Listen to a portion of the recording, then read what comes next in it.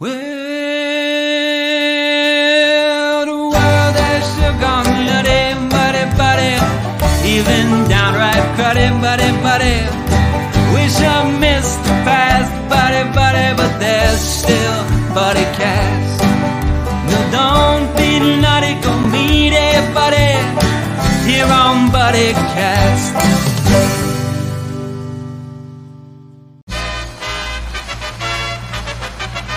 Ladies and gentlemen, please welcome the founder and host of BuddyCast, Nick Sorensen.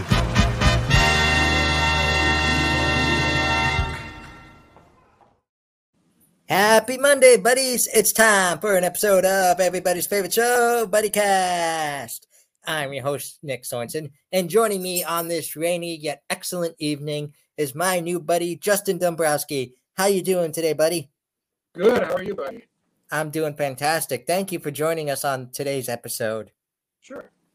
So for those who don't know, Justin is a historian, an author, a longtime fan of BuddyCast, and just overall great buddy.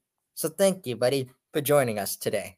Sure. It's a pleasure. So, buddy, first off, I got to ask, how'd you find BuddyCast? How'd you discover it?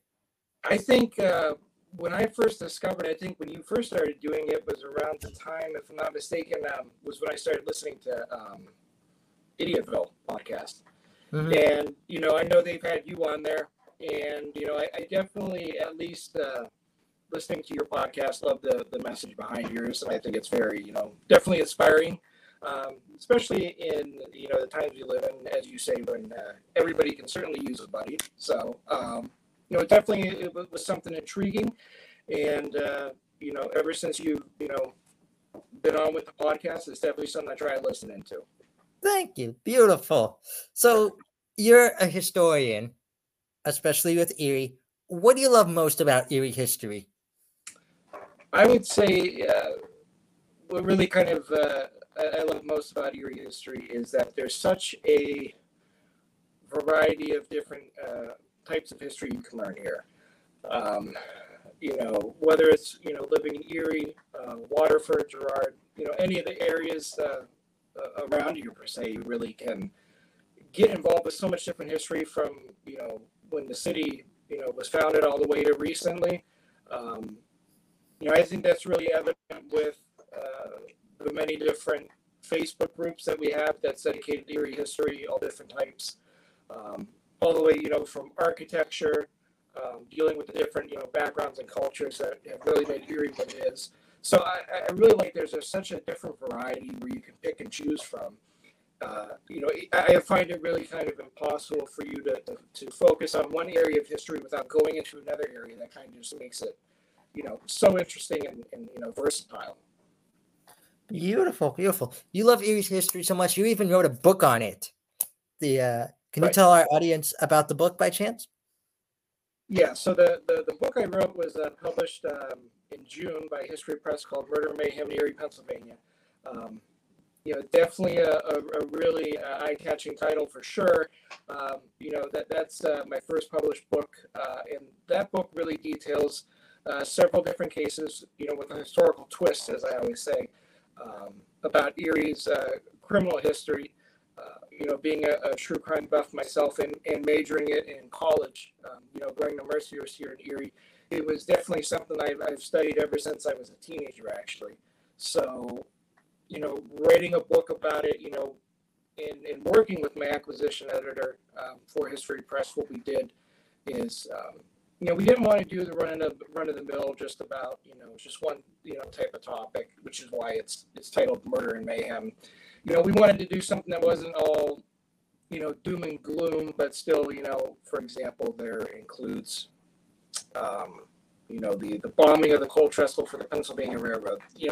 Just so it kind of breaks the tension there a little bit. So in a nutshell, the goal for writing the book was really to give you a form of history with a mixture of true crime that kind of can appeal to different audiences. Awesome. What was the most interesting case, or the one you found you most intrigued in when you wrote the book? I thought probably the one that I found the most intriguing would probably have to be the chapter that takes place during Prohibition, which involves a crime which was known as the Blackwood Potato Patch Murder. And that one was intriguing because I grew up on Erie's East Side, and where that particular crime occurred, growing up, I always was over there. I had friends who lived on the east side over by the East Side Tops, which is where that would have occurred, by Joanna Connell. And, it brings back, there's just endless possibilities when you study that type of history, where it's like, you never knew this stuff existed, and everywhere around you, there's something historically connected. So that was one I think that really stood out because, growing up, I lived in that area. I've, traversed it, hundreds and hundreds of times. So I think that one was really, the one that really kind of was the most interesting for me because there was a little bit of a connection there for it. Awesome. What about notable characters, like people that you just found, like maybe you didn't, hopefully you don't connect with criminals or anything like that, but just someone like you just found, like when you do a research project and you really learn about someone. Who was that character for you in this book? I think probably one of the most fascinating characters, it would have to be a combination of Frank Watson, who was one of the former Erie County detectives, and Mary Holland, who was perhaps in early 1900s the most famous private detective, and she was, a female too. And, for me, those were the most notable characters because Frank Watson, as you see in the first chapter of the book, he's kind of portrayed as kind of a heroic law enforcement figure who was involved in the investigation into the then murder of Detective James Higgins, who was murdered. And then in the second chapter, we see him again, but he is kind of from a different perspective. So it definitely shows the fact, and it supports that Watson was known as a shrewd type of detective, but he was also known as a thorough, lawman at the time. For Mary Holland, it was fascinating because, this was a time where women were not afforded the same rights as men. This is well before, the right to vote and stuff like that. So, that really kind of intrigued me because not only did she, work and cooperate with law enforcement agencies all around the world, including in France and Scotland Yard, but that, again, was another thing of history that happened right here in Erie. So for that kind of connection to be, connected with our history, I think was something that really kind of stood out for me. Beautiful. Now, with being a historian, with writing a book, you're obviously indulged in a boatload of research, a boatload of history. Like you said, you made this your major, you studied this throughout school. How much research went into this book alone? I would say into this book is probably a culmination of probably altogether over the past 10 years. I would say I've pulled from different areas of research. And normally what that, requires is, I would go to the Historical Society, which is just fantastic. And we're definitely lucky in Erie to have a historical society that is so researcher friendly, knowledgeable, and then they have such a, extensive background. Like I said, that really kind of plays to that multiverse historical angle. So, between that, going through hundreds and perhaps I would say thousands of newspaper articles. Wow. The thing with difficult with these older cases is that if the cases didn't necessarily come to trial, those police records are long gone. Yeah. The city of Erie police really only has records from the 1950s and so onward. So you're not really going to find any kind of, bombshell, kind of cases, anything like that. But there would be situations where if some of the characters in the book did have a criminal past and, they were arrested or brought to trial, you can definitely look through the courthouse records that are at the Historical Society. And that kind of also gave me a little bit of, I would say, an input with that. Mm-hmm. So, variety of different sources.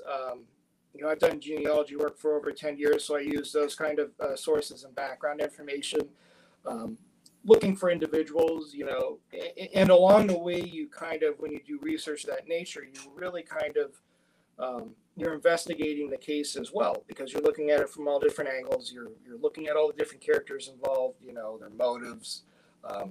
And also, probably the biggest thing was actually going and actually visiting the actual areas that, where it occurred.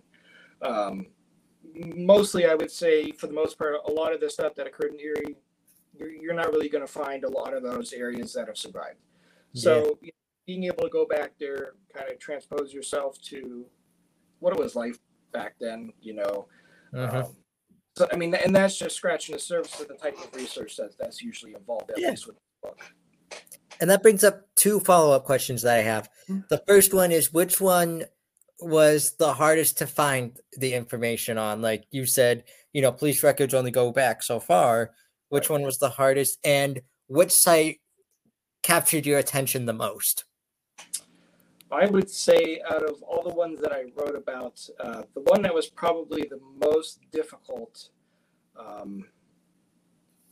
really the thing uniquely is back then, I would say, the early Daily Times newspapers, at least the older ones, they wrote really extensively about the cases. So there was never really, I would say, a lack of information about what occurred.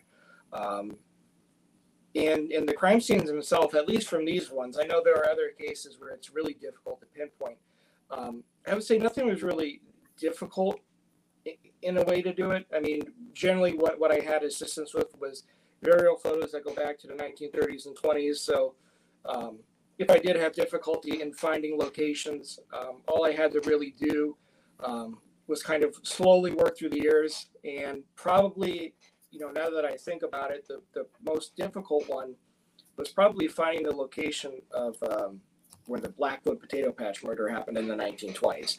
And that was because in that time frame, that area over where Tops is now was nothing but farmlands.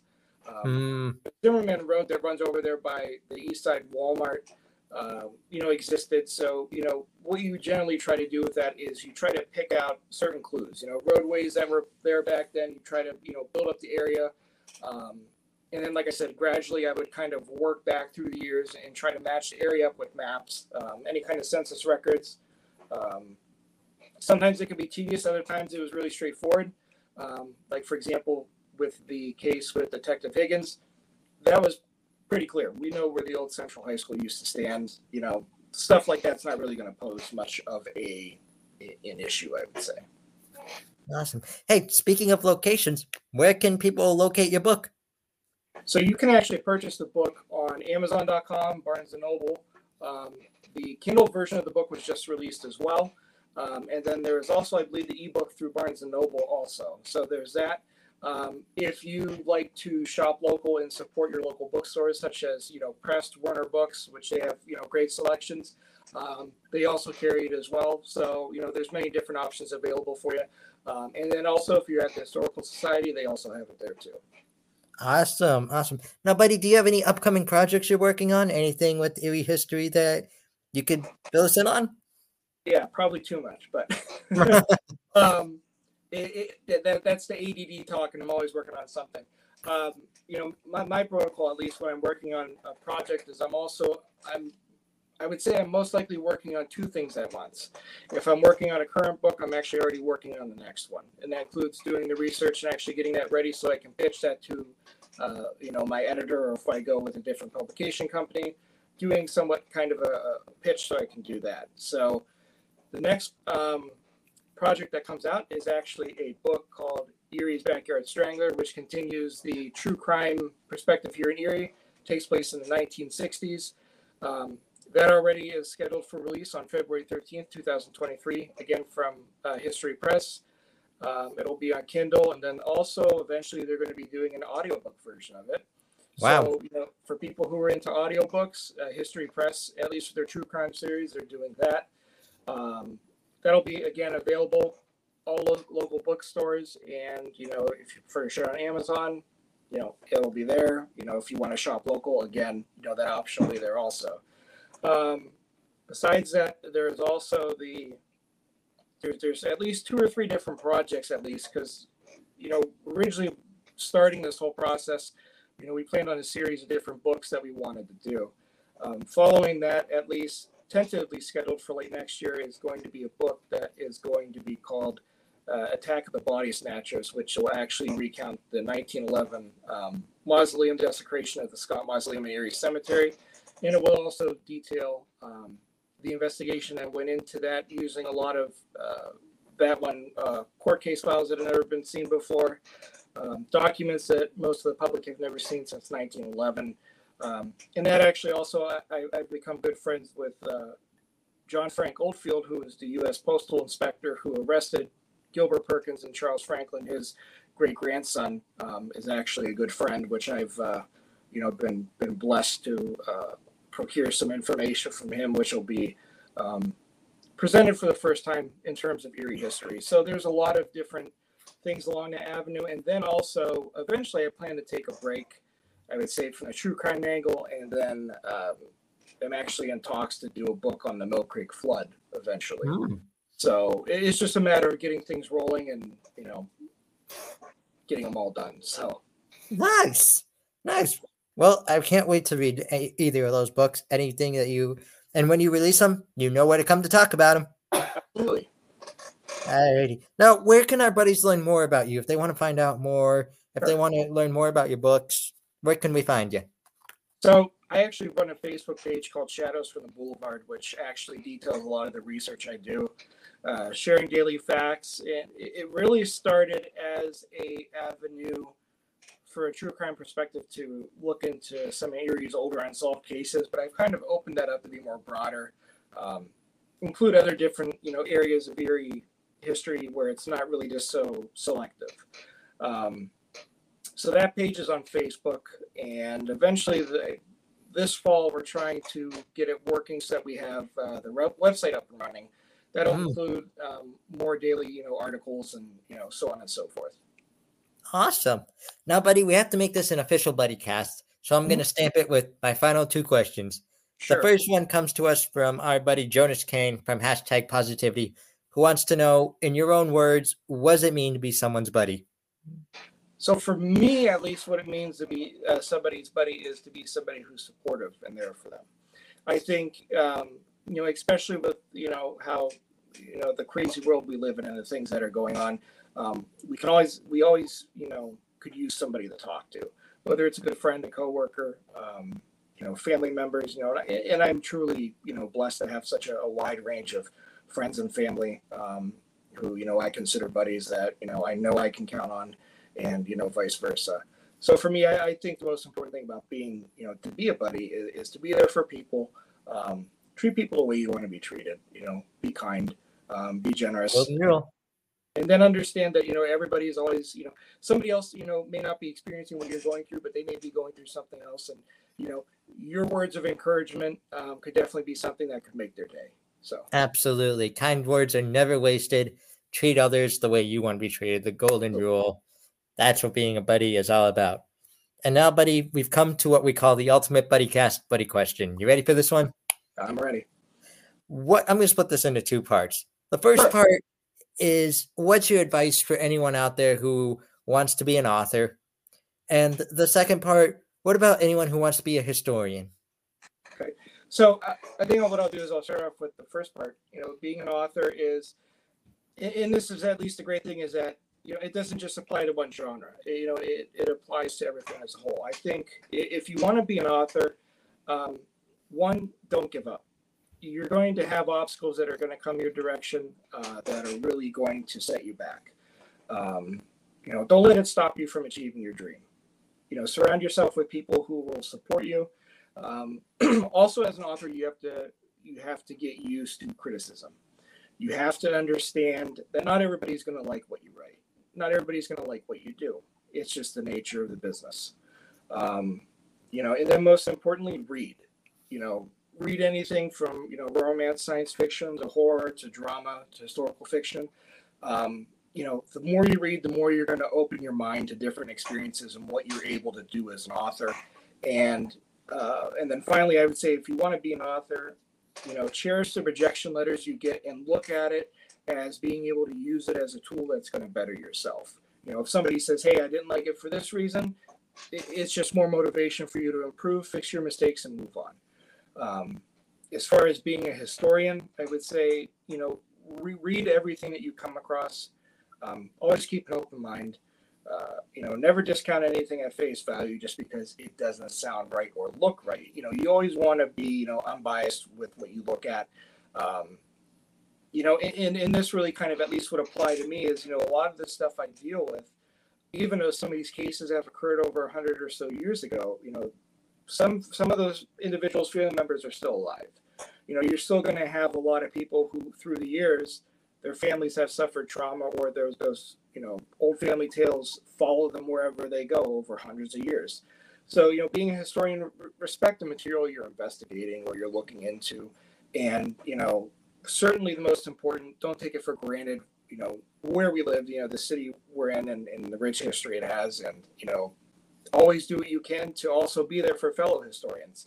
I know our, you know, for example, one of my good buddies and yours as well, John Burdick, is a good fellow historian, you know, very generous, you know, always, you know, there for his friends. You know, he did a great job and was very, you know, helpful with, you know, promoting the book. So that in a nutshell is what I would say. You know, if you want to be a historian or author, follow some of those points. And also, if anybody has any questions, I'm always, you know, reachable through my page as well. And, you know, willing to at least give some advice.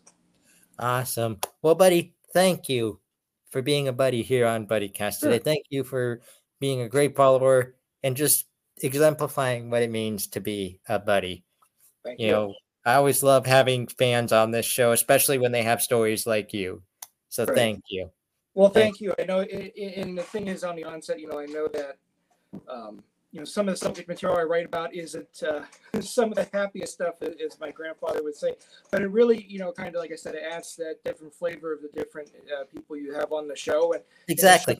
and how we're all kind of connected from different walks of life, and you know, how we can, you know, kind of improve it and make it better. So Exactly. It's a show for everybody, you know? exactly, yeah. Exactly. So, buddy, before we end the show, I have one favor to ask you. Sure. Whatever you do today, tomorrow, next week, next month, next year, go be someone's buddy. Absolutely. All righty. For all my buddies out there, this is my buddy, Justin Dombrowski. Please check out his book. Reach out to him. Just say hi. I'm your host, Nick Sorensen. We'll join you next time on everybody's favorite show, BuddyCast.